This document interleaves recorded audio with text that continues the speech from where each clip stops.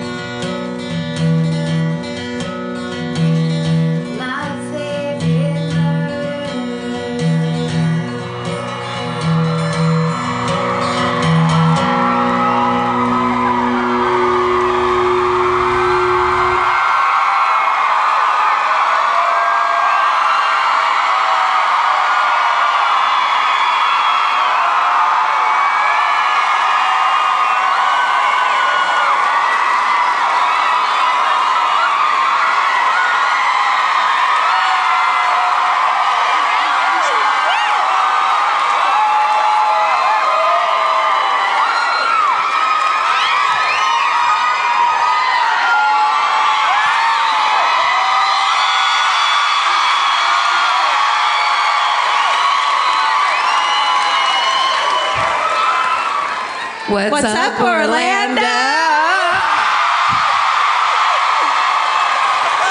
Oh my God, Vince is so fired. He left his sunglasses up here. I honestly thought you like secretly brought them on stage. Like, here's my hilarious joke. This is for Orlando. No, Vince straight up left his sunglasses. You're we fired. Have to have a smaller meeting after this show. Fired, divorced, everything. I have to just tell you guys right now, the second wave of screaming, that hit a new high. I don't think we've heard that before. Yeah, fucking rock and roll at the Hard Rock Cafe, everybody. Yeah. They're screaming outside because there's a roller coaster, but it's really weird if you like don't think about that. There's just screaming outside. I'm gonna admit something to you. Go ahead. We got out of the car to go into the back, artist entrance, and I heard some distant screaming, and I was like, guys, we'll see you in a second. And then it was like a roller coaster goes like that. I was just like, oh no, I've lost my mind. Already getting too big. I'm such an A already. You guys got us screaming, which is cool because Tampa got us an active serial killer. Yes, so that was nice. You made up for it. What a gift. I mean, what an amazing on-brand gift for us. We were honored. Karen made a good point. Vince was like, if you guys, if you solve this and find the guy, you're going to be huge. Yes, imagine. And then Karen was like, well, we haven't seen Steven and the active serial killer in the same room at the same time. Let's just set him up for it and get the glory. I believe he's an active serial killer, fucking mustaching around. He's not here, so we can say anything we want about him. Yes, say anything you want. He's just with my cats, so don't be too harsh. Oh, they wanted him to be under here so bad. Oh. Sorry. Guys, welcome. This is My Favorite Murder. We're a podcast. Thank you. That's Karen Kilgariff. That's Georgia Hardstar. Hi. Thank you. We're we remember what we did this afternoon? Oh, dude. So we had to drive here from Tampa, and we had like a couple hours between when your hotel room it kicks you out and then lets you into the next one. So we're like, what the fuck do we do? Waffle House. Waffle House, all over the place. It was my first time. Yeah. Yeah. It was unbelievably regular. Yeah, which is good, because most people are like, don't go there. Don't go there. You're going to regret it. I don't regret it. Here's the thing. Those biscuits, I had a biscuit without gravy on it, and I was like, is this fried? Because it was really thin, and it was filled with butter or Crisco or some butter-flavored Crisco, but it was really good. It was good. Yeah. So then we ate. And then we went to, there's this town called Plant City. Plant City. Yeah. You love Plant City. Foliage. So do we. We do too. It was nuts. So we went to all these, like my dream, just a town full of antique malls. Yeah. Yeah. So much vintage Tupperware. Georgia kept picking up bowls and going, should I get this? It's like, yes, it's perfect for flying. A nice big bowl from 1964. But but it has the classic pattern. They'll never find it in Los Angeles. And then Karen had the great idea while we were wandering around. She was like, let's get a weird, creepy present for whoever does the hometown murder tonight. Yeah. So then, it didn't happen. So then... Yeah, let it go. Don't get connected to material things in this life that you have. But Georgia is immediately like, let's get a haunted picture. You know what I mean? Like something haunted. Let's get something awful. And be like, there you go, now you have to keep it. Sorry. So we were like searching for a thing, and what about this? And just kept holding up weird shit. I found salt and pepper shakers of two little on the back because I couldn't figure out what it was. It was like they had big blue eyes, but then green heads, and they were holding their knees like this. And on the back it just said "Melon Children." Yeah, there was a lot of like the quaint, creepy racism that they had back then. Yeah. They're just like, here's this funny thing, and now you're like, you can't do that anymore. You should take this out of the store, please. Yeah, and like, I don't want a swastika memorabilia case. We passed this thing, and Georgia goes, "First swastika!" like at the top of her lungs. Oh, so good. So good. I found it, everybody! It's like a scavenger hunt. Yeah. Swastika! On it! So Karen found this gorgeous jewelry box. Okay, so if you are from the 70s, like myself, they had those jewelry boxes that like you open them up and then the ballerina flicks up on a spring and then it's like, talk about fucking haunted. It's like the scariest thing as a child where you're like, this is absolutely a murder soundtrack. It's like a ghost is absolutely making this happen. Yeah, for sure. Put on your rings, little girl. And forever. And then wasn't there like a movie where like if you're bad, you get trapped forever as the fucking ballerina? There is now. And then she gets close in the thing every night. Keep going. Tick, tick, tick. Someone take dictation. That's amazing. But it was this like gorgeous version of it, perfect condition, ballerina, everything was like gorgeous about it. It was way bigger than a normal one, and you opened it and then things went out like that. And then there was a bottom drawer. Everything was happening. It was like from the 50s probably. Cream on the outside, salmon pink on the inside. Salmon on the inside.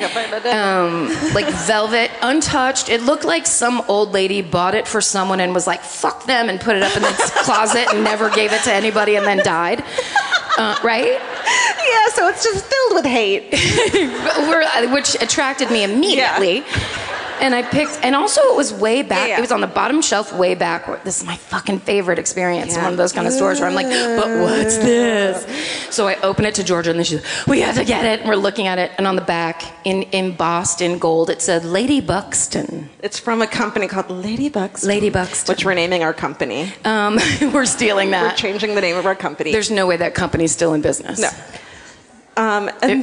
Or are they? Someone started crying in the front row just now. No, sorry. I saw what happened. There was like probably left over from like who played here last night? Let's guess.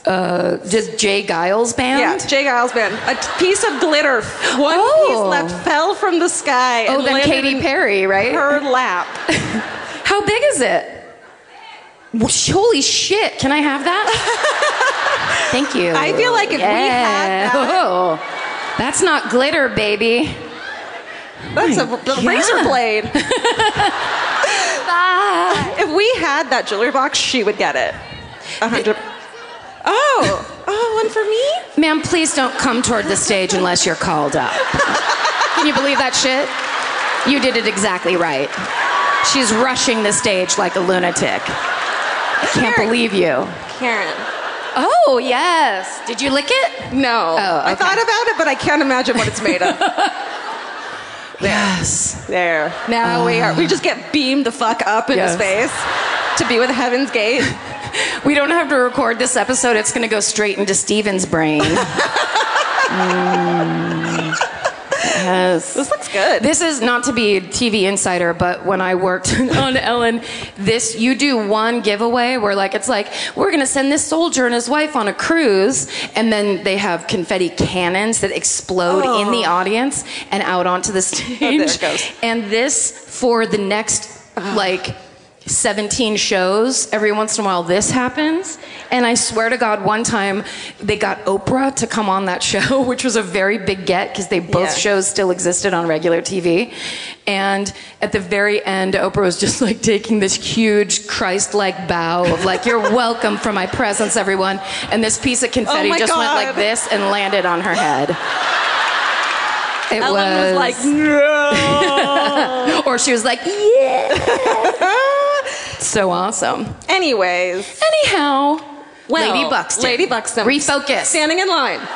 It was really cheap. We're standing there like, we got our thing for the person. And we have the best ideas. And then this woman comes up behind us, this real sweet, like, you know, really normal person. Like, not from LA. Like a really nice, normal woman. Yep. She's like, oh, is that a Lady Buxton? Like, what did she say? She said, oh, I have that one back there. It's very similar. It's from my daughter, and I have 2 other daughters I'm trying to get. Where did you find it? And I was like, it was on the bottom shelf. I was doing a full body block of like, bottom shelf, don't worry about where I fucking found it, lady. And she was like, I still have mine from when I was in 2nd grade. I'm not fucking kidding. She still has her.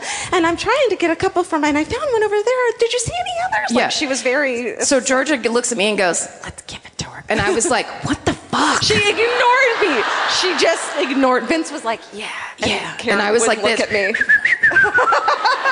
Anyway, could you guys finish up so we can get the Lady Buxton? Georgia turns around and goes, you should have it. And the woman goes, oh, no. Like she's giving her the fucking holy grail. Oh, no. And you just put it into her hands? Because you gave me a nod. I did. I don't want to seem like I'm fucking amazing, but I mean, it was my idea. I did break at the end. And she goes, oh, no. And we just immediately started walking away. And she started crying. Wipes her eyes, and then we were all like, we're the best people in the fucking world. It was the best. So no one gets a prize tonight. Except for that lady. That lady gets a prize. Because we are good people. And then we were running scenarios of how she's a con woman, and that thing is worth like $700 on eBay, and she does that to everybody where she's like, they got the fucking Buxton. Let's see, I have daughters. That's it. I have daughters. And the woman who works there was like, Judy, we told you can't bother the other customers anymore. Judy's a pirate. Judy, you nuts. Judy. I just want to mention someone was good enough. Edward, you made us cookies tonight. Thank you, Edward. They were delicious. We got some cookies sent backstage. Yeah, you could have done it too. But this is my favorite thing. He wrote a really nice card, and then he wrote, P.S. I almost got fired for writing Stay Sexy, Don't Get Murdered on our positivity board at work. Maybe they need to be more specific about what being positive means. I mean, it's not the same thing for everyone. No, we're all different special snowflakes in this world, and everyone has a positivity angle. Yeah. It's positive. Listen, to not get murdered. I'm positive. I did not want to get murdered. Yes, for sure. And then, now I'm obsessed with Edward. Where do you work? He works at the police station. Let him say. Oh, what? Where is it? Diagon Alley at Universal. Oh my God! That's awesome. You're a wizard, Harry.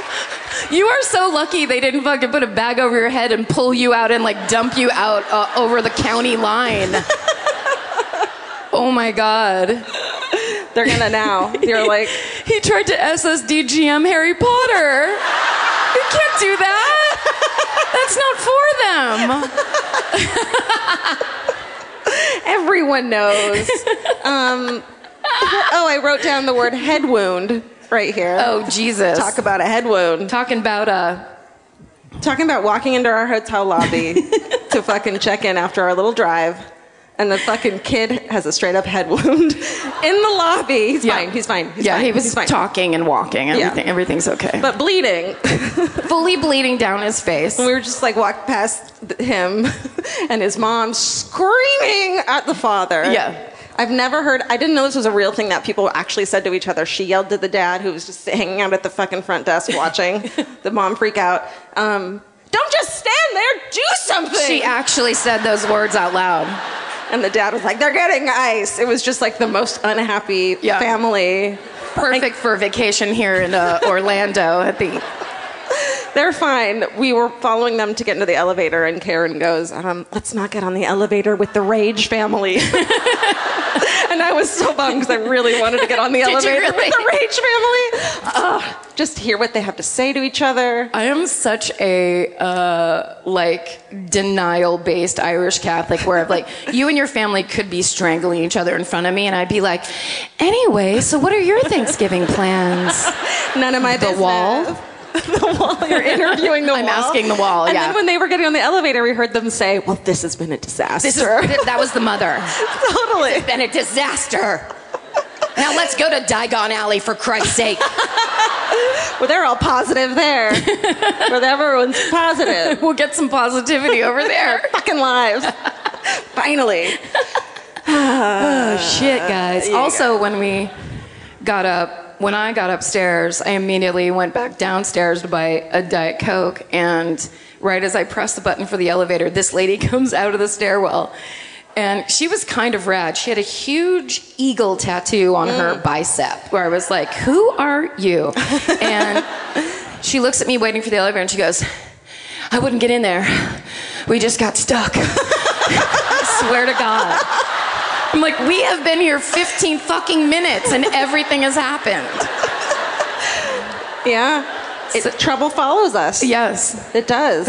All the way to Orlando. Yeah. Hey. Get it, girl. Thank you. Oh, that's nice. Thank you so much. That's what we do. Oh, should I make my excuse about my outfit? I really did want to. I have a new black dress that I wanted to wear. I guess subconsciously I didn't want to wear it because I forgot my tights in my car at the airport. I don't know how I did it. I didn't want to wear it. that dress. Because you didn't want to wear that dress. I guess I didn't. That's not true. You love it. I offered you my tights last night. I was like, I didn't shave my legs, but you can have them. I'll take them off for you. You've done it for me. Taking it for the team. I was just like, nah. I'll just wear my pajamas. Then I remembered I had diamond hoop earrings, and I was like, they'll do all the work. They draw the eye away. And your nails. All right. Listen, we work hard for you guys. Listen, look, it's so hard doing a live podcast. It's really... Traveling. That's not true. It's not true. We're lying to your face. This is so easy and lucky. Listen, I can't believe it. I just want to know what he's thinking right now. This is my husband. He's the guy. He's our tour manager. He sets everything up. He gets shit done and taken care of, and we know it. And he does stuff so perfectly. We would be a fucking mess without him. And I just love that he left his sunglasses on the table. He made us this rug. He made us this rug. He works really hard. Yeah, he really does. He does. I think he got these at his dispensary too, by the way. Anyway. Do you have those here? You don't get to sell pot. You do? There's yeses and nos. Someone knows something that you guys don't know. They're not telling you. There's some people who are like, they have wait, one? You do? They have one. They have just the one dispensary? Just the one. Well, you guys got to get there and get some sunglasses. Come out to California. Yeah. Those sunglasses are made of pot. Don't tell the TSA. Yeah. I couldn't remember that for a second. Also, speaking of pot, you guys have a horse here that got a DUI or something. Yes. Am I getting that wrong? I actually looked the story up so I could see the lady. It's the best mugshot. If you look it up, it was in Lakeland, and she rode her horse. You know it. We're going to tell you your news 7 days later. It's fun. She's riding down. People call the cops because she's obviously drunk on a horse. Well, she's not steering the horse. The horse isn't going to be like, no, I'm not going to fucking walk off the road. The horse is just like, lady, it's your call. I'm going where you tell me to go. And she's like, she was double over the limit, so it was a .161. Ooh. Yeah, what's that, 2 that's glasses? Nothing. I could do that in fucking 2 hours. If you care, you can do it.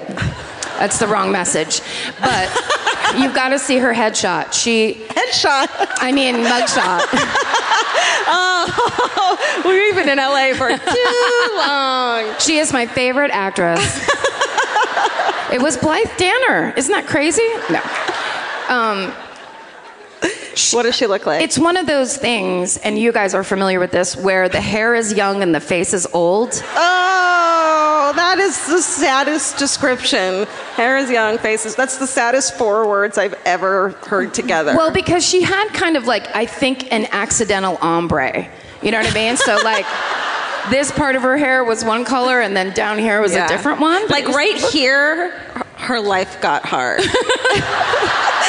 Like she was doing great 6 months ago when this part was here, and then some shit went down. Yeah. And dyeing her hair was no longer a priority. No, I've been there. I hope to God that woman isn't sitting in this audience with a single tear rolling down her cheek right now. Well, if she is, I hope her hair looks great. She deserves it. She went to after that, she was like, look, I'm going to get it together. I put my horse at risk. I'm going to the salon. We're going to get these roots strip bleached and have everything look the same. Mm-hmm. The secret to not looking like that is just to always have brown hair, because then no one knows how bad your fucking month is going. Yeah. You know? It's true. What were you going to say? Well, that seemed judgmental. Sorry, everybody. Bye.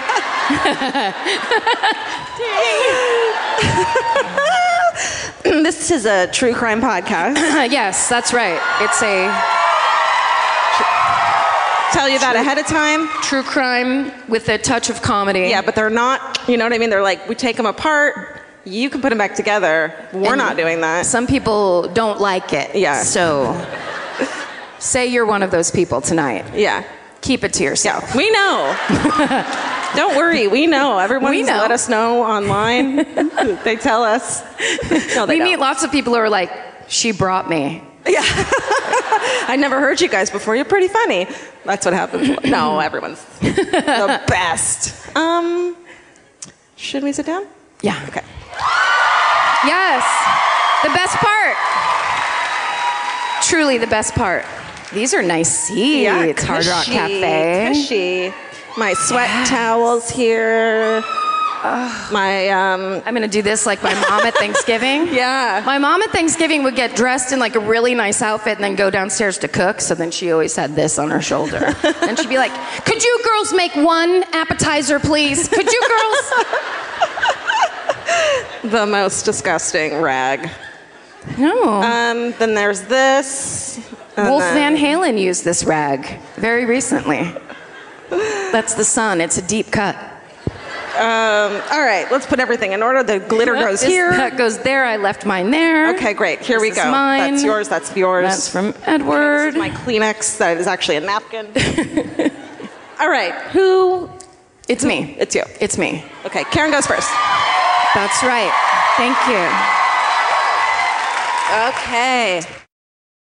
Hey, Karen, you know that feeling when you're stressed out and your heart starts to pound and your mind is racing? I do. I know it well. Well, while there's no cure for stress, therapy can help shape your response to it. And since May is Mental Health Awareness Month, there's no better time to try Talkspace. When you sign up for Talkspace, you'll receive a personalized match with a therapist or psychologist, typically within 48 hours. Forbes rates Talkspace as the #1 online therapy platform, plus their licensed professionals are in network with almost all major insurance companies. Once you meet your therapy goals, or if you want to cancel for any reason, Talkspace will provide you with a prorated refund for unused time. I feel like these days people understand the importance of therapy, but the difficult part is just taking that first step. It took me months to make my first therapy appointment. I was so scared. I had a lot of ideas in my head about it.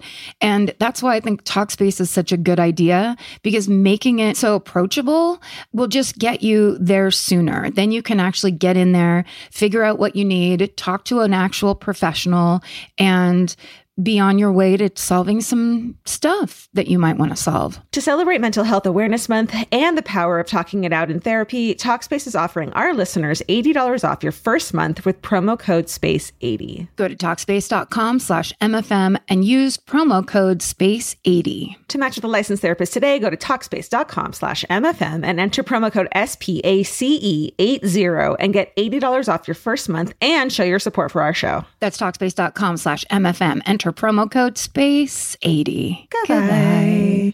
Georgia, have you ever been blown away by the most simple dish at a restaurant, like perfectly scrambled eggs? Oh my God, yes, Karen. And then all I want to do is make that dish at home and eat it every day. Well, you probably could, as long as you have the chef's secret ingredient, Made in Cookware. Made In was created to bring restaurant quality performance kitchenware to home chefs around the world. For years, they've built their business by supplying restaurants and top chefs with high-end cookware. Some of Tom Colicchio's most treasured dishes at his restaurant Craft are made in Made In. Whether you're cooking for professional critics or just the critics you live with, your meals will benefit from the quality of Made In products. Like their carbon steel cookware, it combines the best of both cast iron and stainless steel clad, so it's rugged enough for grills or an open flame. It's the MVP of summer cookouts and cook-ins. What I really love about Made in Cookware is that it actually makes something like having a Memorial Day barbecue much more convenient because you can keep everything on the grill. If you need to throw,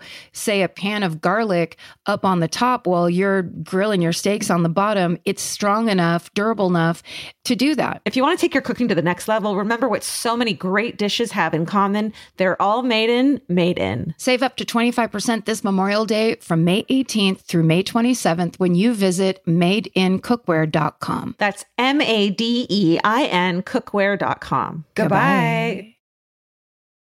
It's hard when we are home from these shows and people don't cheer us constantly for every single fucking thing we do all day long. I have a hard time. How do we know if we're doing well or not? I'm You like, don't. I'll look around and be like, excuse me, I just sat down. Why is... How do I know if I'm supposed to sit down or not? All right, so my murder tonight and my story I'm about to tell you is about a little lady named Judy Buenoano, the Black Widow killer. Love a good Black Widow. Buenoano, probably. Still, I said it the way I said it. You pick those up and throw them away. Yeah. Let's make it look nice. I got most of my information, you know when you go on YouTube to look up a serial killer you need to know information about, and there's somebody that has posted a TV show as if it's their TV show? Mm-hmm. So I think it was a guy, it was something like, it was some kind of a play on words where it looked like his name was like, it was like Kicker in the Ass or something, but it was broken up so it looked like a guy's name. It was great. Anyway, but he didn't make the show. And I'm pretty sure it's a show called Women on Death Row. And the little thing up in the corner said CI, but I've never heard of that channel before. So I don't know what was happening, but if you go on YouTube, that was where I got most of this information. Plus, there's a website called crimemuseum.org that's really good that had a bunch of information about her too. Okay. So Judy Buenoano was born Judeus Ann Luelty on April 4th, 1943 in Quanah, Texas. That's the shortest sentence with all the names I can't pronounce in it. So Get those out of the way. yeah, we started off strong. Okay, so her mother died when she was 2. She and her brother Robert get sent to live with the grandma. A year later, the father remarries, brings them back. They now live in New Mexico, and she then has a whole childhood of abuse by the new stepmother, and I guess there were 5 stepbrothers that were all dicks. So she has it bad. And then when she's 14, she snaps, throws hot grease on the stepbrothers, and attacks the father and stepmother. What the fuck? She fucking lost it. Remember the fact that you just cheered for Judy, because you're going to regret that later. Do you think she had a thing like this and she was just like, ya dicks, and just threw a thing in it? Yep. She was like, they were like, this bacon isn't crispy enough. And she's like, oh yeah? Let me put my towel down really quick. Okay. So she is sentenced to 60 days in a detention center, and then she decides, well, I'm not going back home. So she goes to a girls' reform school. She graduates from there, and then she studies to become a nursing assistant. In 1961, when she's 18, she gives birth to her son Michael out of wedlock. She never says who the father is. And then the following year, she marries a guy named James Goodyear. He's an Air Force officer. They have 2 more kids, and then they all move to Orlando. Hey. Yeah. She, in 1968, opened a place called the Conway Acres Child Care Center. Uh-oh. You guys went there? Was it fun? Did everything taste like almonds? Because there's a poisoning aspect to this story. So her husband, James Goodyear, is sent to Vietnam. In 1979, he comes back from Vietnam, and in September of the same year, he starts to get really sick. He's vomiting, he's really weak, he can't get out of bed, he ends up being hospitalized. She goes and visits him in the hospital, sits by his bed every day. He ends up dying. Yeah. She gets his life insurance money, as a widow will. Then later on that year, her house catches on fire, burns all the way down. She gets a little insurance money for that too. Shit. Then she begins dating a man named Bobby Joe Morris, and in 1977 he moves to Colorado. So she packs up all of her kids and she moves to Colorado and moves in with him. Mm-hmm. Within a year, Bobby Joe is in the hospital dying of a mysterious illness that includes vomiting and being very weak. You know, that mystery. It's that just happens. a weird mystery. This was back when they didn't know what caused anything. So when she would go visit him in the hospital, she would bring him Hawaiian Punch from home in like a Tupperware container. He just loves Hawaiian Punch. Tupperware. He loves Tupperware. Vintage Tupperware. I bet it was corn maze yellow. Yeah, she's like to the nurses, like, he just has to have his Hawaiian Punch from out of this specific container poured by me only. Don't drink any. Yeah. So in January of 1978, he dies of this illness. And the doctors have no idea what it is. When they do the autopsy, nothing shows up. 5 days after he dies, she cashes 3 life insurance checks from all the policies she'd taken out on him a couple of months before he died. But everyone's like, wow, what a lucky coincidence. Congratulations, Judy. So she ends up buying a house in Whisper Bay. No? It's near Pensacola. And are you from Pensacola? Because you didn't know what Whisper Bay was, so I think you might be fucking lying. Everyone from Whisper Bay is really quiet because Pensacola just won't stop screaming all the time. So they're like, we specifically moved here because we don't like loud things. Of course you don't know who's from Whisper Bay. they're snapping in their seats. Yes, Whisper Bay. We love it here. Okay. Now Judy changes her name legally to Judy Bueno Año, which is Spanish for Goodyear, which you might remember was her dead first husband's last name. Oh, ew, creepy. Pretty creepy. Okay. So in June of 1979, her son Michael drops out of high school. He's like 17. He joins the Army. And before he leaves to go to Fort Bennington, he stops by her house. Fort Benning, Georgia. He stops by her house to visit her to say goodbye. And she gives him some item that he eats or drinks, perhaps a delicious cup of Hawaiian Punch. I'm not sure. When he gets to Fort Benning, he becomes gravely ill, vomiting, weakness, whatnot. He is found to have high levels of arsenic in his system. So his limbs begin to atrophy. This is one of the side effects. And he becomes paralyzed in his legs, and then he can't use his hands. So he has to wear braces on his legs, and he basically can't use his hands. So he's discharged from the Army, and he moves back in with his mother.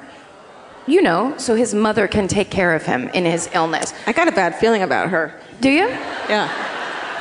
Who, Judy? Judy. So in May of 1980, the day he comes back from being discharged from the Army with his paralysis and his illness, she plans a fishing trip. Okay. Same day. Think it through. No, I'm not. If she's not gonna, I'm not gonna. Could you imagine, you're like, even if it was just like you were at college and you came home because you got the flu and you like walk in the front door and your mom's like, here we go, car trip, let's go. You'd be like, what the fuck? Yeah. she gets a canoe. They get a folding chair and strap him into the chair in the canoe. No. And Michael, the younger brother James, and Judy all go on a canoe fishing trip in the East River. That sounds like a bummer, even if you're at fucking top of your health game. You're feeling great. Fuck no. You took tons of vitamins and you're like, I don't want to get in that fucking canoe. Yeah. I just remembered, we went on a canoe trip in the Russian River when I was like 10 years old. And it was our family and our next door neighbor, the Hospodars, who are like our family. And my dad, who is 6'4", probably 280 pounds, and my cousin Cheryl's husband at the time, Mike, who was even bigger than my dad, they were like best friends and like, we're gonna get in our own canoe and bring beer and, you know, like our time. They flipped over in that canoe, I'm not kidding, like probably 30 times. As we were going, it was supposed to be like this lazy canoe trip down the river. Just every 5 minutes, it was like, oh, and all their shit would go everywhere. And they'd laugh, and they'd stand up and drink a beer, whatever. That sounds kind of awesome. It was fucking hilarious. Well, we finally get to the end of the trip to turn the canoes back in, and they turn the canoe to the side, and it says, like, max weight 300 pounds. Those idiots. Just a little family fun sidebar before we go back into the horror show that is this family. Okay. So at one point, the canoe tips over. And some fishermen find James and Judy treading water and like trying to hold on to the canoe. And Judy tells them, my son Michael has braces on his legs and he went down and we can't find him. Right? So they find Michael's body a quarter of a mile down the river. Because he had braces on his arms and legs, so he basically sunk right to the bottom. So Judy tells the cops, she tells them one story was the fishing line got caught in trees. One story was they hit a log bumped them and knocked the canoe over a floating log. And then one story was there was a snake in the canoe. It's like, could have been all three at the same time. I mean, could you imagine? A snake-filled log hits your fishing line. Yes. All right. The younger son, James, says he has no memory of the incident because he was knocked out when the thing happened and unconscious. So it turns out Michael, having been in the Army, has a $20,000 life insurance policy purely from just being in the Army. There wasn't just the Army life insurance policy, there were several other on her son. So she collects all of that money and she goes and opens a beauty salon called Fingers and Faces. Are you fucking kidding me? Yeah. I'm pretty. Make me pretty. Make my fingers and faces pretty, please. I have 10 fingers and 4 faces. Can someone help me? Fingers and faces. Yikes. That's the kind of place if I saw it, I would take a picture of it and try to think of a good tweet about it. Yeah. Fingers and faces. Okay. Like, concentrate on one of those things. Yeah. Anyways, go. Yeah, they're not... A nail salon and a facial place, never the twain shall meet. No. Like, can you imagine you're there trying to get a facial with like cucumbers on your eyes and then that like nail polish smell wafts in? Or it's like, relax. Relax, we're peeling off the top 3 layers of your facial skin. Okay. In the meantime, there's some people out there that are like, I like fingers and faces. Do you have photos, by the way? We can show photos. No. Okay, good. I mean, not yet. Oh, okay, great. Okay. Sorry. She starts dating a local businessman named John Gentry. So in October of 1982, they said she had a really magnetic personality, of course, clearly. She can get any man and poison any man she wants. He was a local businessman? Was it called Toes and Decolletage?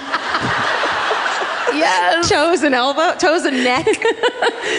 His business was shaving men's neck beards off in the 70s. And pedicure and pumicing your feet. And just being like, oh, if you're going to wear those Birkenstocks, you got to get rid of that heel shit. Gross. So they were a match made in heaven. None of this is true. He probably did taxes. Okay, so in October of 1982, Judy, as you do when you start dating someone, convinces John that they should take out life insurance policies on each other. You know, that next step. Yes. That romantic next step. Yeah. You date, you fuck, you take out life insurance policies on each other. Boom. I mean, come on. Yeah. That's how it is. Let's get real.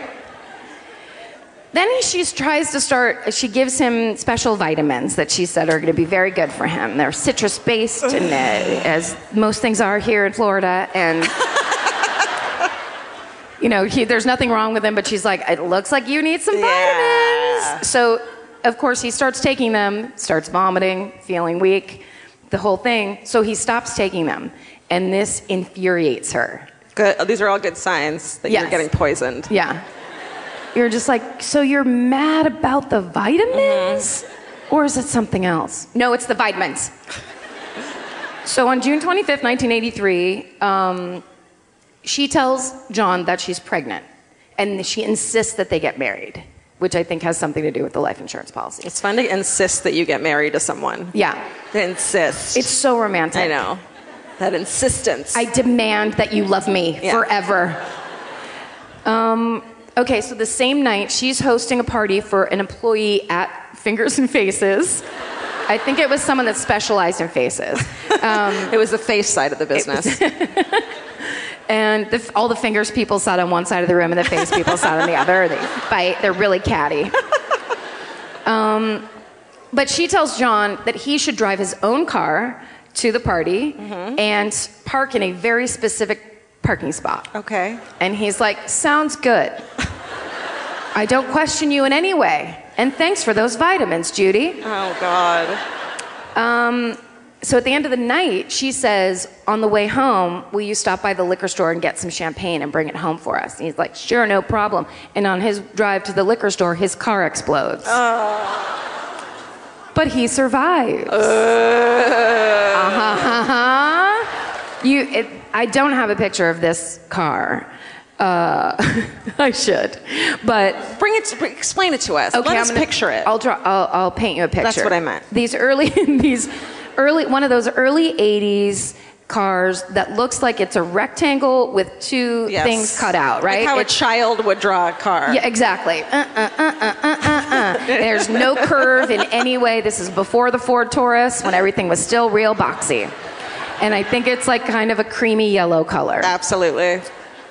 What are they, bucket seats? Sunflower. It's sunflower color. Bucket seats. A sunflower. Bench seats, thank you. Yeah. That's the confetti lady. She knows everything. Okay, and the entire back. It turned out there were 5 sticks of dynamite in the trunk that were connected with copper wire to the rear lights. So the first time he fucking put on those brakes, the back of the car exploded 5 pieces of dynamite worth. Where do you even buy dynamite? Acme, I think, right? Oh, everyone knows. Oh, I'm the idiot. She also got a couple anvils, but that was for later when he actually got home. And then, of course, just a big black spot she was going to put down on the ground and fall into. I could keep making Roadrunner references forever, everybody. That's right. Do it. Abandoned child. I was raised by TV. Okay. Okay, so, of course, the cops, since he survives, are like, hey, do you know anyone who wants to kill you? And he's like, no, this is nuts. Although, we did have a vitamin incident at our house a couple months ago.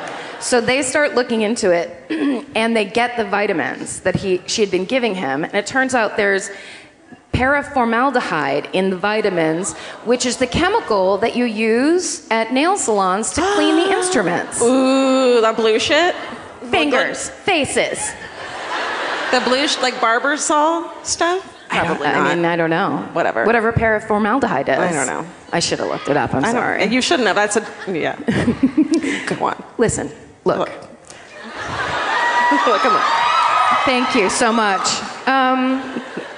Okay, then they find out that when Judy and John had their romantic life insurance policy takeout session, she had secretly behind his back raised his limit to $500,000. What? Yeah. So then he was like, maybe things aren't as they seem.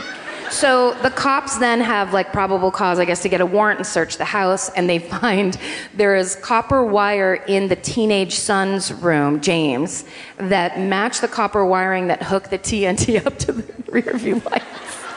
I'm sorry, but that is just not car bombs are bad, but that is fucking hilarious. Where you're just like gassing it. Oh, maybe I'll brake. No, I don't have to. It's like, I just wish I could have seen it. In the cartoon way, not in a real person way. Okay, so they also find out that Judy had made plans to go on a world cruise, and John was not invited. So, no ticket for John. Oh, man. Yeah. So they're like, this doesn't seem great. So in July of 1983, Judy is arrested for attempted murder, as is her teenage son, but he is later acquitted at trial. And because this is so fucking nuts, it raises suspicions about the 1,000 other dead people in her life. So they start exhuming bodies. And it turns out her son Michael also had arsenic in his system, and James Goodyear had arsenic in his system, and Bobby Joe Morris had arsenic in his system. Wow. Heavy doses, it was described as. So then she's charged with their murders also. So the first trial was for her son Michael. And in court, the prosecutors actually show how, based on the things that got dumped out of the canoe, where basically all the stuff in the canoe was dumped out where James and Judy were treading water and holding onto the canoe, but where Michael's body was, there was nothing. So it couldn't have tipped where he was found. So basically they dumped him out of the canoe and then rowed away and then staged the accident. Wow, you can tell all that? Yeah, that's by crazy. floating bags filled with like fucking Cheetos and stuff. Because they kept all the stuff around them. Yeah. Weird. Yes. She's convicted of the murder of her son Michael on March 31st, 1984. And then in October, she goes to trial for the attempted murder of her boyfriend, John Gentry. She's convicted of that murder. Her third trial begins a year later. And for this, she's facing the death penalty for the 1971 murder of her first husband, James Goodyear, by arsenic poisoning. On November 26, 1985, she's found guilty of that murder, and she's sentenced to die in the electric chair. Shit. Yeah. So, of course, she denies ever having anything to do with any of these deaths. It's just a series of terrible coincidences. Fingers, faces. Fingers, faces crossed. Yes. Cross your fingers across your face that everything turns out good. So she never says anything when she's on death row. But 12 years into her sentence, she decides to grant an interview to a local newswoman named Sue Straw. You know Sue? She's good. Because Sue was a customer at Judy's nail salon, Fingers and Faces. Sue! And Sue says in this show that I'm watching, she was like, I even then, I could not see her as a murderer. Wow. Because she said she was just so soft. And then I was like, God damn it, Sue. She's a sociopath. That's the whole game, is they're going to act like the thing that you wouldn't suspect. You know who kill people? Soft people. Yeah. They kill people too. That's right. Yeah. Yeah. It's better to act soft than everyone's like, she's such a lady with her beautiful fingers and her gorgeous face.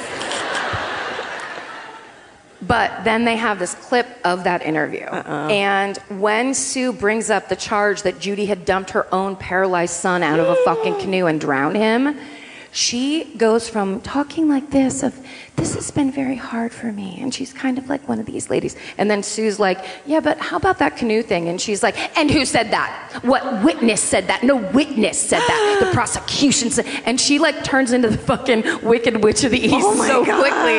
It's scary. It's like one of those teachers where like they're nice to the class and then you do some weird thing and they're like, get over there. And then you're just like, holy shit. Oh, it's you can watch it. It's real good. And then the reaction shot of Sue Straw, she's like this. But my face and my fingers. Okay, so then on March 30th, 1988, Judy Buenoano is put to death in the electric chair. She's the second woman in Florida state history to have been put to death in the electric chair. Her last meal. Oh dear. This is gonna make, for me, not to minimize the insane human loss in this story, but for me, this is one of the most upsetting parts of the story. Her last meal was a salad of broccoli, tomato, and asparagus. Go fuck yourself. Fuck you, Judy. That's not a fucking salad to begin with. Yeah. That's an array of fucking gross things that nobody wants to eat. Asparagus? Like what? You're just gonna chew on a bunch of asparagus for an hour? Oh, and she had hot tea. Fuck off. God. Just my natural enemy, this woman. Yeah. And she also told a reporter she was looking forward to seeing the face of Jesus. Uh-oh, Judy, bad news. It don't work like that, baby. She was actually seeing the fingers of the devil in reality, not the face of Jesus. Jesus is like, uh-oh. I'm not going to be there for you. She told, and I don't know if it was Sustra or another reporter, but she did tell a reporter before it happened, obviously before that happened, but but like a while before when she was asked, she said her final words are going to be via con Dios. But on the actual day when she got walked to the chair, and they asked her if she had any final words, she said, "No, sir." Now here's a poem written by Judy Buenoano. Ready? Oh, everyone close your eyes. Everyone close your eyes. I just want to soak this in. Masks by Judy Buenoano. Are you closing your eyes? Close your eyes. Don't be fooled by me. Don't be fooled by the face I wear. For I wear 1,000 masks. Masks I'm afraid to take off, and none of them are me.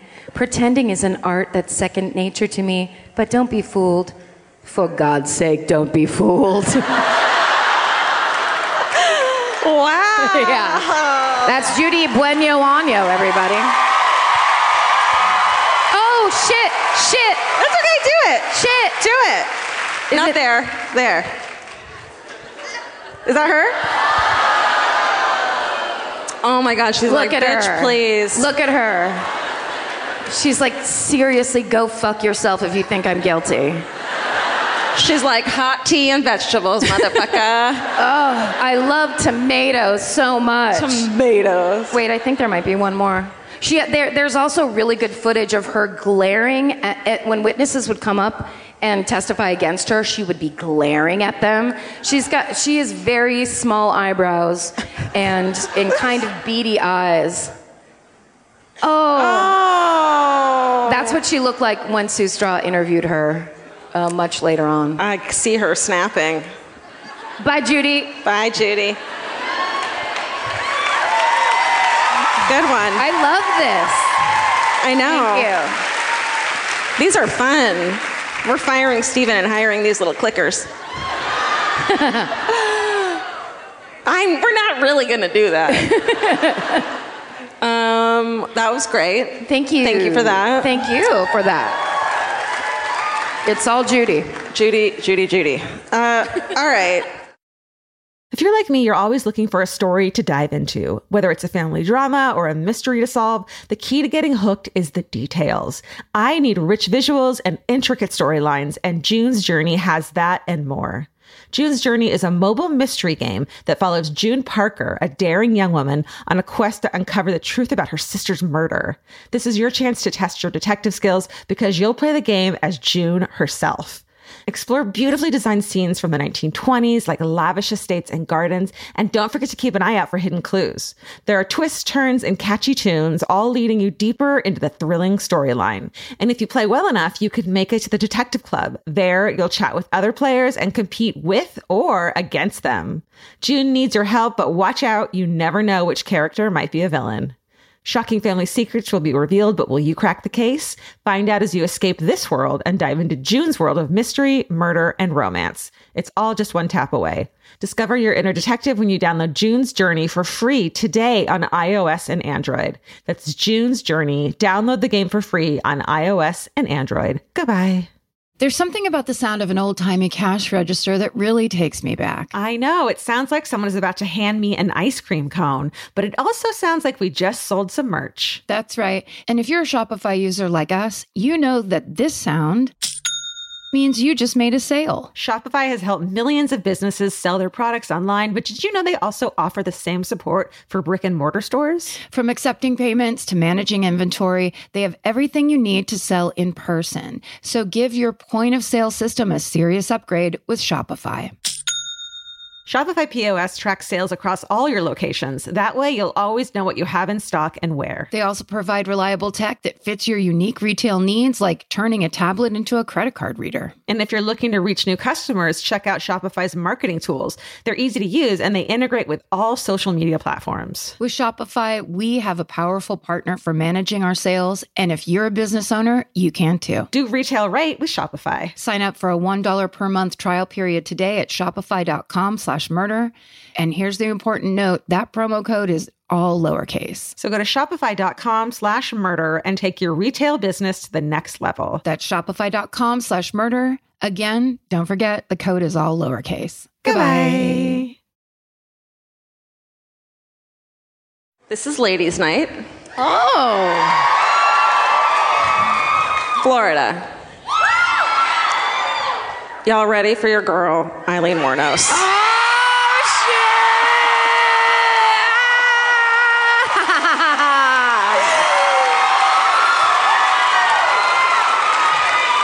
I feel like it's very important to say right now for the employees of the Hard Rock Cafe and any partners or loved ones that are here that have never listened. We are not cheering for a serial killer. No. That's not what's happening. This screaming, except for Whisper County, this is not for murder. No, it's about knowing about her. Yeah. It's about staying up at night and scaring the living shit out of yourself, reading about what she did, and finally you're not alone while you're going to be hearing about it. Yeah. This is one of those, this was from January 2nd, 1992, when I stayed up all fucking night after watching Dateline because of this murder. I saw her picture and I stopped plucking my eyebrows. But there's just a lot of emotional connection. Yeah. Okay. All right. This is a rough one because on one hand, you have, as a female, you have so much empathy for her until she starts really murdering people and then it's gone. So it's a tricky situation. As life is. It is. So between November 1989 and November 1990, Eileen Wuornos killed 7 men along the highways of Central Florida. Let's start in Rochester, Michigan, though. Okay. So Eileen Wuornos was born in Rochester, Michigan, February 1956. Her mom, Diane, was 14 years old when she gets married to the dad. They have a son named Keith when she's 15, Eileen when she's 16. Can you fucking imagine? Think of yourself when you are 14 years old having a fucking baby. Nope. I could barely handle Doritos. I couldn't manage them alone. I had to have them taken out of my hand. Mm-hmm. I still have to say, take these away from me to Vince when I'm eating something. And at 14, ugh. Yeah. Yeah. All right. So that's where we're starting. It's hard. Okay. We're starting there. Let's fucking do it. Oh, do you want to see a photo of her when she's a little girl? I know. Isn't she pretty? It's so fucking dark. Yeah. Thank you, lighting person. I know. Someone's on it. Like paying attention. I love it. We are at the Hard Rock fucking Cafe. I know. I mean, they're like, yeah, we do this every night. Yeah. This isn't the last resort bar. We'll get to that later. Oh, shit. No offense, because I want to go party at the last resort bar. So bad. Okay, Eileen's father. Let's hear about him. 2 months before Eileen was born, he's incarcerated. He's diagnosed as schizophrenic, later convicted of raping and kidnapping a 7-year-old girl. Don't worry, he hangs himself in prison when she's 12 years old. She never meets him. Oh my God. I know. It's weird. They're not clapping about, January 1960, when Eileen's almost 4 years old, the mom, Diane, abandons them, the kids, leaves them with their grandparents. They legally adopt her. And I think it's one of those situations where she didn't know that until she was older. Eileen, so a lot of this stuff is everyone in her past is dead. All the men that she killed can't say exactly what happened. So it's all based on her own story. So we don't know completely what's true, but there is a lot of corroboration based on the kids she grew up with. So she says that her alcoholic grandfather sexually assaulted her, beat her when she was a child, and by age 11 she starts engaging in sexual activities in exchange for cigarettes and drugs and food. She also engages in sexual activities with her brother. And then so they would hang out, all the burnouts would hang out, and I'm sure you had a place like this in Sacramento, because I fucking had a place like this in Irvine, California. So the pits. And it was like in the forest, the fucking, like, just the gross area where the burnouts would hang out. You know what I mean? Yes. Did you have one of those? Can I tell you? Well, it's Petaluma. Yeah. And we called it The Rock. And it was there was a hill behind like a convalescent hospital. Great. You'd pull into the parking lot and then you'd walk up this hill for like a half a mile. And then there was just a rock that we'd all go sit on and drink like fucking Keystone Light or whatever. Well, it turned out, and I never put it together, The Rock was I could see my house from The Rock. I could see like my parents watching TV from there, but it was like I would say half a mile away.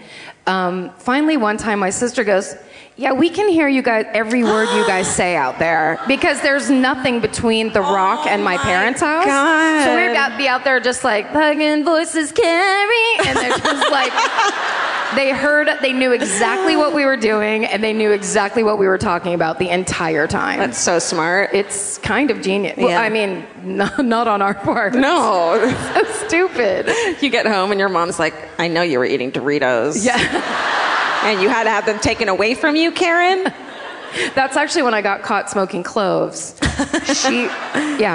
Because I was so goth. Because you smelled like a fucking spice cabinet? Yeah, she's like, hey, Christmas ham, what's up?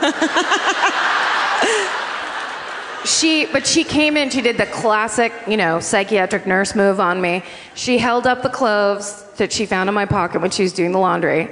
And she goes, "You can smoke these if you want, but they put glass in them and they cut your lungs." Which is a fucking straight up lie. But I never smoked a clove again after that. It's not fun when your mom's like, "Go ahead, I don't give a shit what you fucking do." Yeah. Like, oh, well, I was She doing was this. lying. She cared. She wanted you to quit.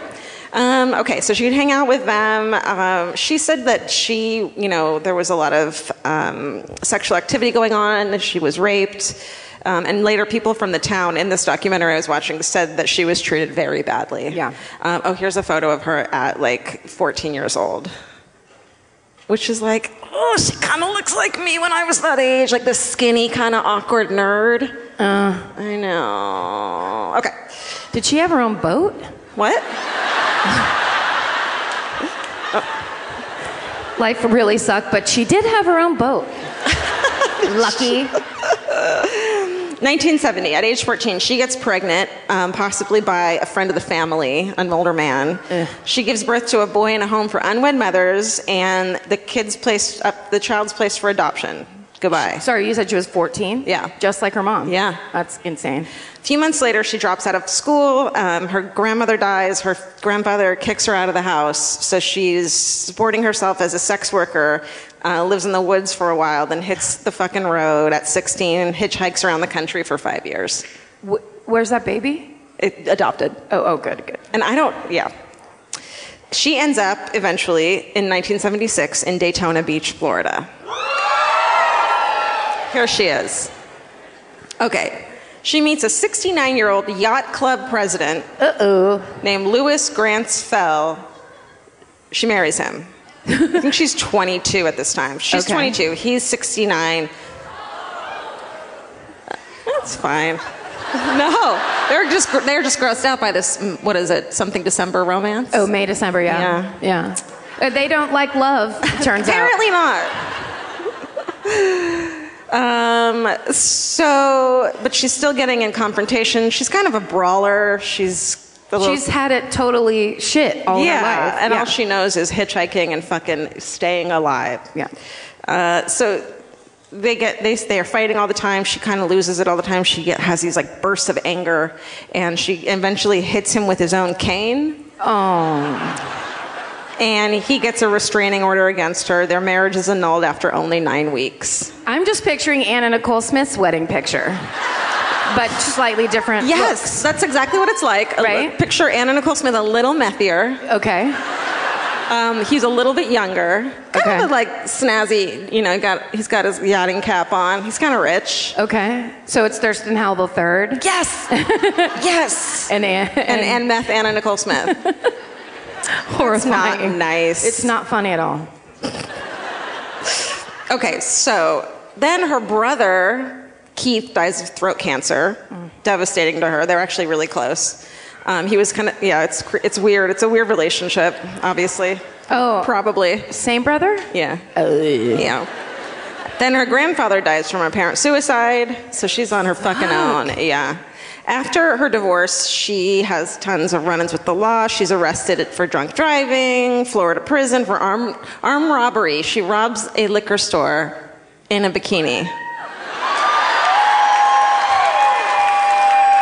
The inspiration for the film Spring Breakers. There you go. She does it in a bikini. She gets the fuck out, drives away. Her car breaks down the road. She gets caught. I know that she ends up being a very bad person, but she also has the worst fucking luck of all time, Yeah. it sounds like. She is not mentally stable. Right. Clearly. Bikini, paroled in 1983, returns to sex work. Around 1986, she meets what would become really the love of her life, 24-year-old Tyra Moore. They meet at a Daytona Beach gay bar. She's a hotel maid. In the movie Monster, she's played by Christina Ricci. She does not look like Christina Ricci. That was a stretch. Even when they cut all of Christina Ricci's hair off, she does not look like Christina Ricci. Yeah. But she's like a cute young thing, you know what I mean? Youth gives everyone good looks. They meet, and Tyra's a lesbian, and weirdly, Eileen's not really a lesbian. She just finally has someone who loves her for who she is. Yes, she wants to be loved. Yeah, for Christ's she sake. has someone who wants to stick by her. She has someone she can take care of. It almost seems like that's what she always needed, because she had relationships with men in the past that were all disastrous, et cetera, et cetera. They go home that night together, and they move in together. And Eileen is really controlling over her, so she makes her quit her job, and she said she's going to earn money with sex work to take care of her. And Tyra didn't approve of it, but you know what I mean. Okay. So there's a book called Dear Dawn, Warnos in Her Own Words. So this chick, Dawn Botkins, was her best friend from when she was a teenager. And when Eileen ends up in prison, she just sends her 4 letters a day of it's crazy stuff. But they published a book about it.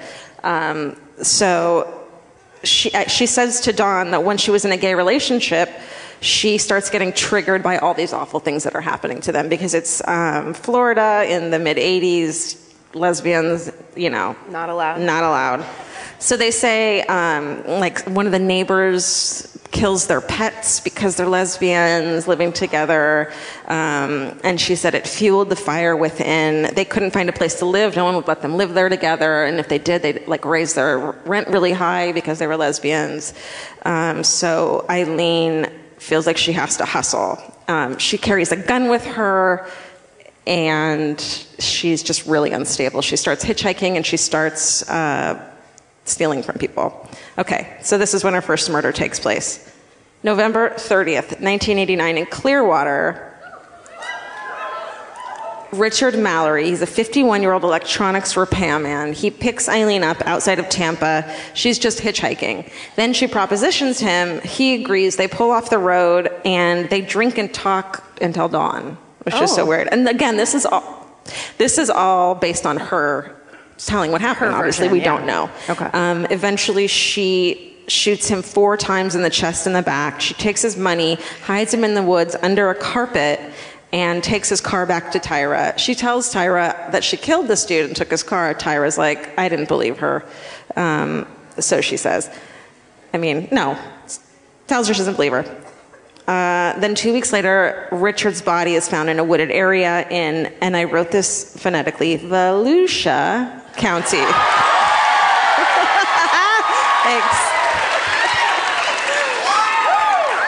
Now, isn't Fallujah in the Middle East somewhere?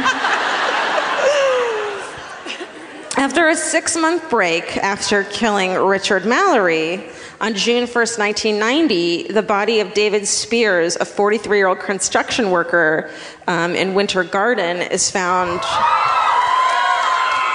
There's a lot of cities here. Get ready to cheer for your city. Or any city you've ever heard of. He's found nude along Florida State Road 19 in Citrus County. He's been shot 6 times. Then June 6, 1990, Charles Carskadden, he's 40, part-time rodeo worker's body is found in Pasco County. He's been shot 9 times with a .22. 1990, Peter Symes leaves Jupiter, Florida for Arkansas. He is 65, retired merchant seaman who devoted much of his time to Christian outreach ministry. On July 4th, 1990, his car is found in Orange Springs, Florida. And then Tyra and Eileen are seen abandoning his car. And after they accidentally got in a car accident. Oh, and again? She has so much car trouble. They get in a car accident. Like, people are like, hey, can we help you? And they're like, nope, and just run into the fucking wilderness because they're like, this car She pries the license plate out with her bare fucking hands, and they book it from this car. And the family's just standing there. Ma'am, are you okay? Yeah. Fuck. Yeah. And so they're like, well, here's what she looked like. And at this point, they're like, what? We don't know why all these men are turning up dead with the same gun. They kind of know there's a serial killer at this point going on. So they find out the car has come from this guy who went missing. So they have their photos and the drawings in the paper at this point. And they get Eileen's fingerprints off the car, which were on file because she got in so much trouble before. Remember the bikini incident? So they're looking for her at this point. So then she kills Troy Burris. He's 50 years old, sausage salesman from Ocala? Fuck! Ocala. What'd they say? Ocala. You were able to get Ocala out of that? Because I knew it was one of 2 things. Okay. And I knew that I was probably going to get it wrong. They should put accents over these vowels that are so important. I mean, it would be nice. And then on July 31st, 1990, he's reported missing. And then on August 4th, 1990, his body is found in a wooded area along State Road 19 in Marion County. He's been shot twice. Charles Dick Humphrey, 56, September 11th, 1990, retired U.S. Air Force major, former state child abuse investigator. Oh. And former chief of police. On September 12th, 1990, his body is found in Marion County. He was fully clothed, had been shot 6 times in the head and torso, and his car is later found in Suwannee County. No. Seems like you did it right. Or not enough people care about that. They're like, just say what you want. Yeah. We don't like that place that much anyways. Walter Antonio, age 62. He's a trucker, security guard, police reservist. November 19th, 1990. His nearly nude body is found near a remote logging road in Dixie County. He'd been shot 4 times. 5 days later, his car is found as well. So then, finally, they're like looking for her. They track her down to a biker bar in Port Orange called The Last Resort. Yelped it. Still there. For real? Oh, hell yeah. And there's a picture on the wall that said, like, Eileen Wuornos had her last beer here. Like, they're into it. After party. You guys in? That's like kind of nice. There's a bar somewhere that's like us.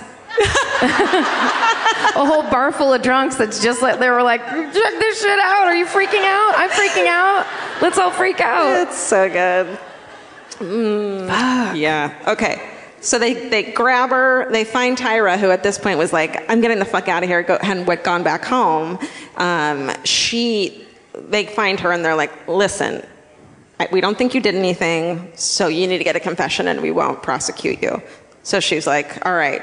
Calls her. They like have all these calls from the fucking motel. Finally, Eileen's like, "I'll confess, so you don't get in trouble for it." So, But she did help, right? It was like she aiding and didn't- abetting. I think that she said she only knew about the first one, and she didn't believe Eileen. She didn't believe the other 18. She says Eileen did them on her own, never told her about them. Oh, okay. She was just getting cars and money. That's all she knew about. She thought she was stealing them. But wasn't she there when they ran into the woods after they got into the car accident? Yeah, but she said this car is stolen. We got to get the fuck out of here. Oh, okay. You know what I mean? Okay. I don't buy it. Okay. Yeah. Okay. So Eileen ends up confessing to all of the murders in detail, but she, along with the help of her defense, claims they were all in self-defense, that all the men had attacked her and tried to rape her and kill her. Except she shot them 6 to 9 times. Yeah. And a lot of them were clothed. There was no, I don't know. Yeah. Okay. Yeah. All right. So then the fucking trial blows up. Do you remember it? Like, Yes, it got absolutely. huge, right? Yeah. And people are trying to make money left and right off for books and movies. Even like some of the cops are like trying to get movie deals out of it. And then this woman named Arlene Prale, she's like, "I just saw her on TV and I knew she was innocent. And I don't know if she's Southern. And I needed to be friends with her." Yeah, it's the best voice. Yeah. Yeah. I just knew in my heart that Jesus, whatever. And she's like, and I needed to know her. And I think they had money, so she was going to like help her with, but she's like, and I wanted to talk to her, but the only way they could get into prison to talk to her was if you were related to her. So she and her husband adopt her. What the fuck? Can I tell you how excited I was when I heard that today in the hotel? Yes. I was just like, they're gonna love that part. Adopts her, and this woman, not surprisingly, turns out to be a fucking crazy person and ends up making like $50,000 off of like, wants to do like an art show to like put up all of Eileen's drawings and stuff, is selling all this shit to the media, and Eileen later is like, fuck that bitch. Kicks her out of her fucking life. It's almost like a bad version of The Blind Side. Oh yeah. It's like if The Blind Side was a fucked up, super dark, like, Yeah. that sucks. Bless her heart. Bless her heart, though. Okay, so Eileen is, and you see these videos of her, and there's just she's clearly a million different people. She's so crazy sometimes, and so sympathetic and sad sometimes. She takes the psychopathy checklist test thing, which if you get 30 points, you're legally a psychopath or whatever, and she gets 32. Yes. She passed. She fucking nailed that She passed the test. Eileen, it's the first time that you succeeded in your life. They didn't like that. They really did. Whose fucking side are you on? They turned on you, man. No, you're right. She is diagnosed with borderline and antisocial personality disorder, and her love of her life, Tyra, ends up testifying against her. Ugh. Yeah, which she just like, I don't think she realized that she was turning on her like that. So, yeah. And then she gets sentenced to death, convicted in 1992, first-degree murder, sentenced to death, says to the jury as they're walking out, "I hope you all get raped." Oh my God. Yeah. You can't say that. No. That's fucking horrible. Yeah. And she says that when they convict her, and then the next day they have to go back in for sentencing. And she's like, shit. Probably like, have you noticed the borderline thing? Yeah. That's what happened yesterday. Today I'm fine. Don't be mad about that rape thing, Don't be okay, you mad. guys? Because I was just upset. I take it back. I can be that way sometimes.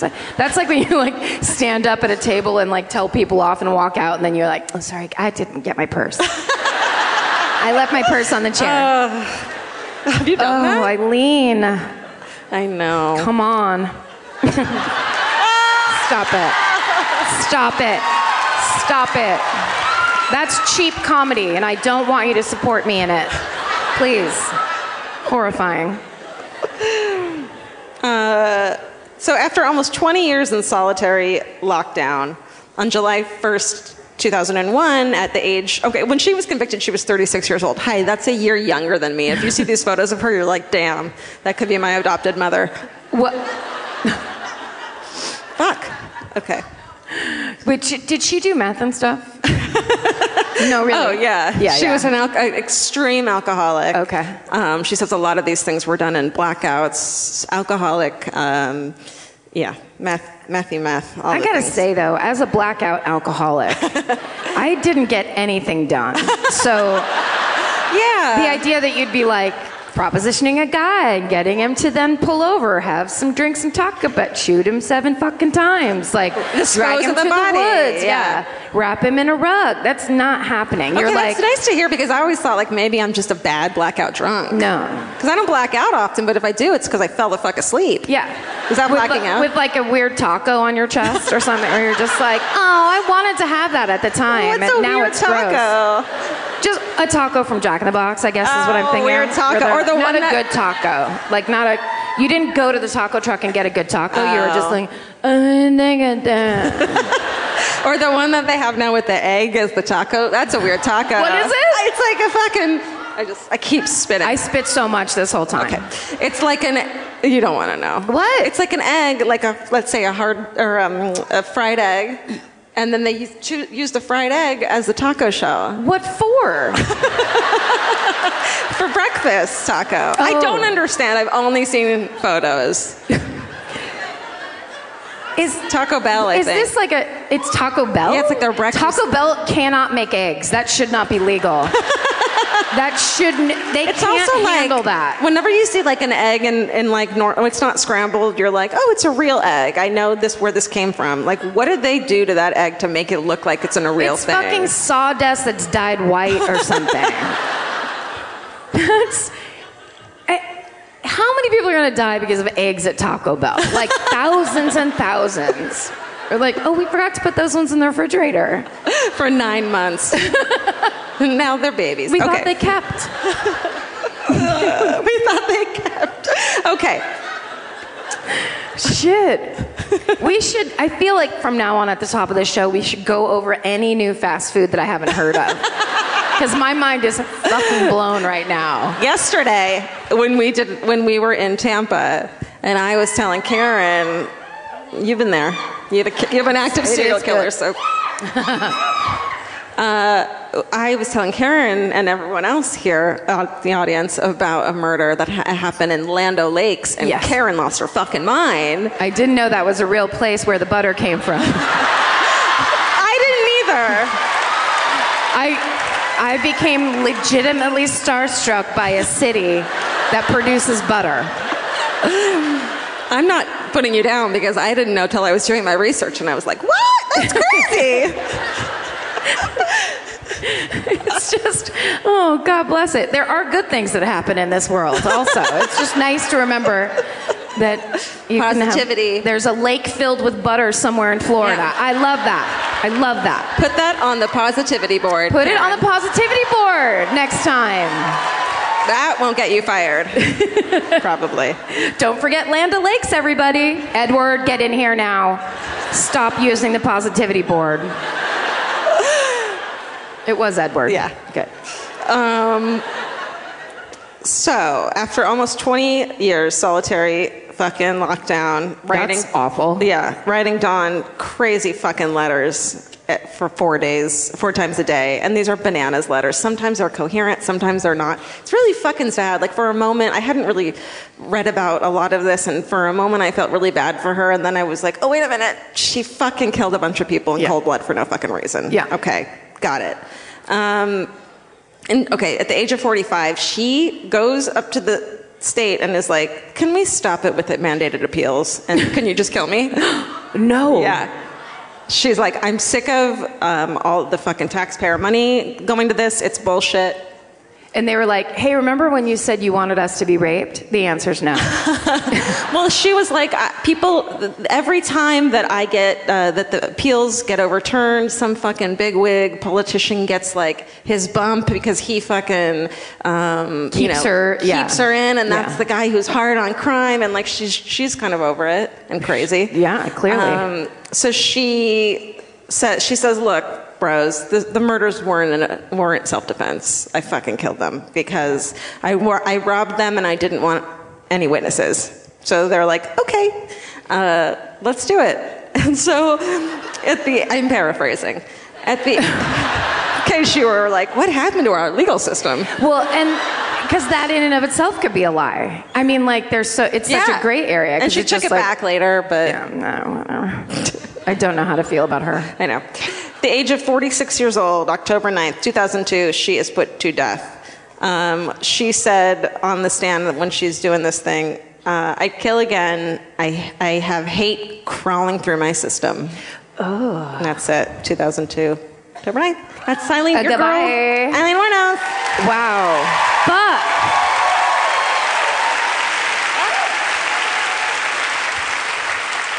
she had it real bad, but the's lots of people that have it real bad. That's the thing. That is the thing. Yeah. Who wants a jewelry box? we don't have one.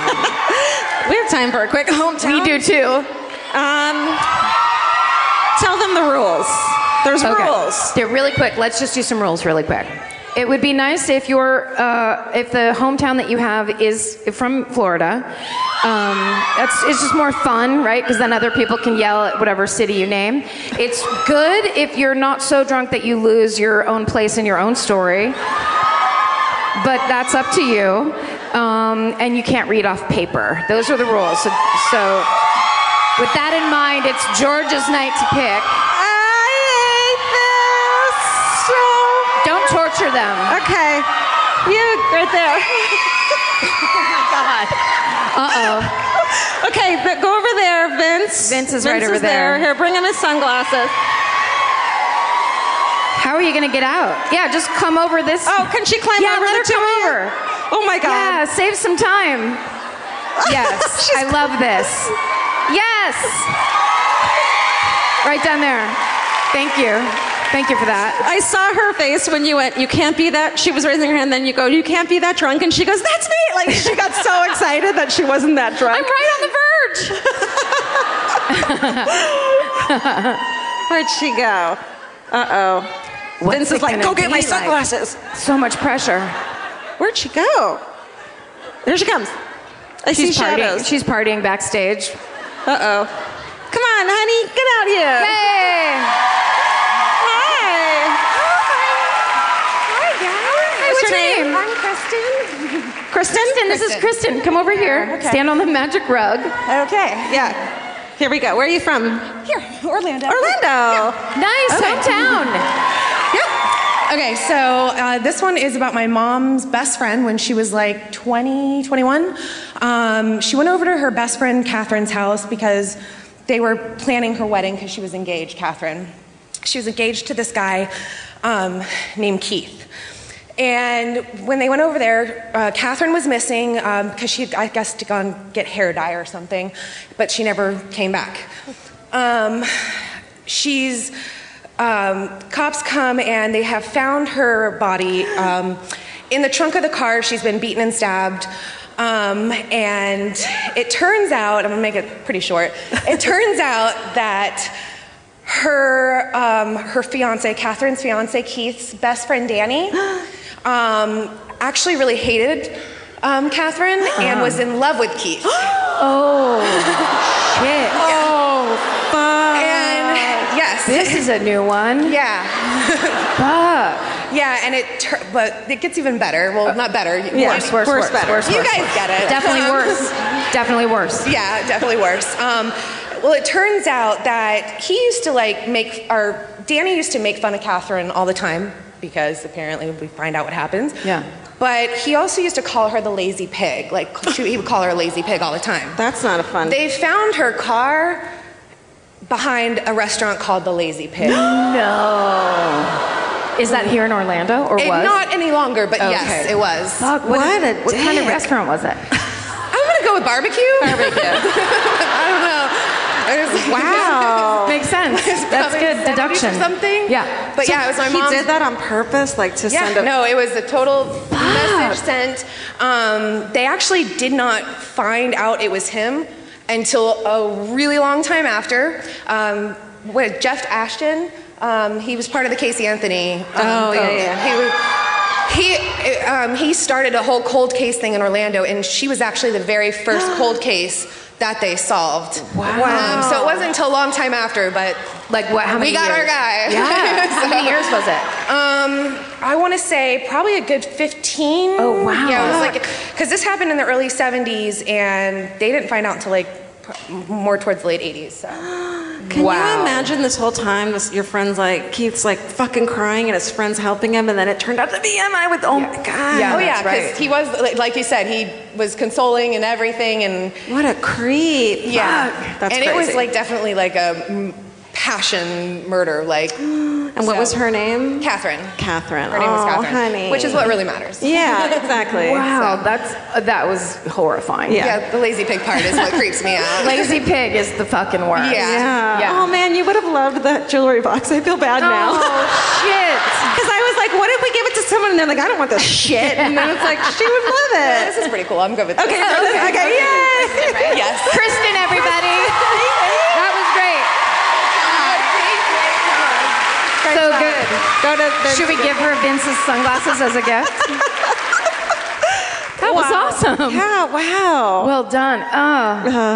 Lazy pig. Keep your eyes peeled for the friend of the boyfriend that's a dick to you. Just yes. There's always something. Boys, don't let your friends be dicks to your girlfriends. And mamas, don't let your babies grow up to be cowboys. I would say that's more important. That's a better. Don't you think? Yeah. Fuck, Orlando. I mean that. Thank you. I feel like that went so fast. It did. That went really fast.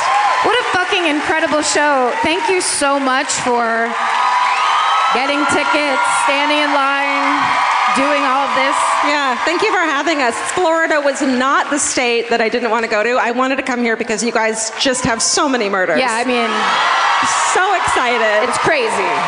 The choices. It was an embarrassment of riches. Yeah.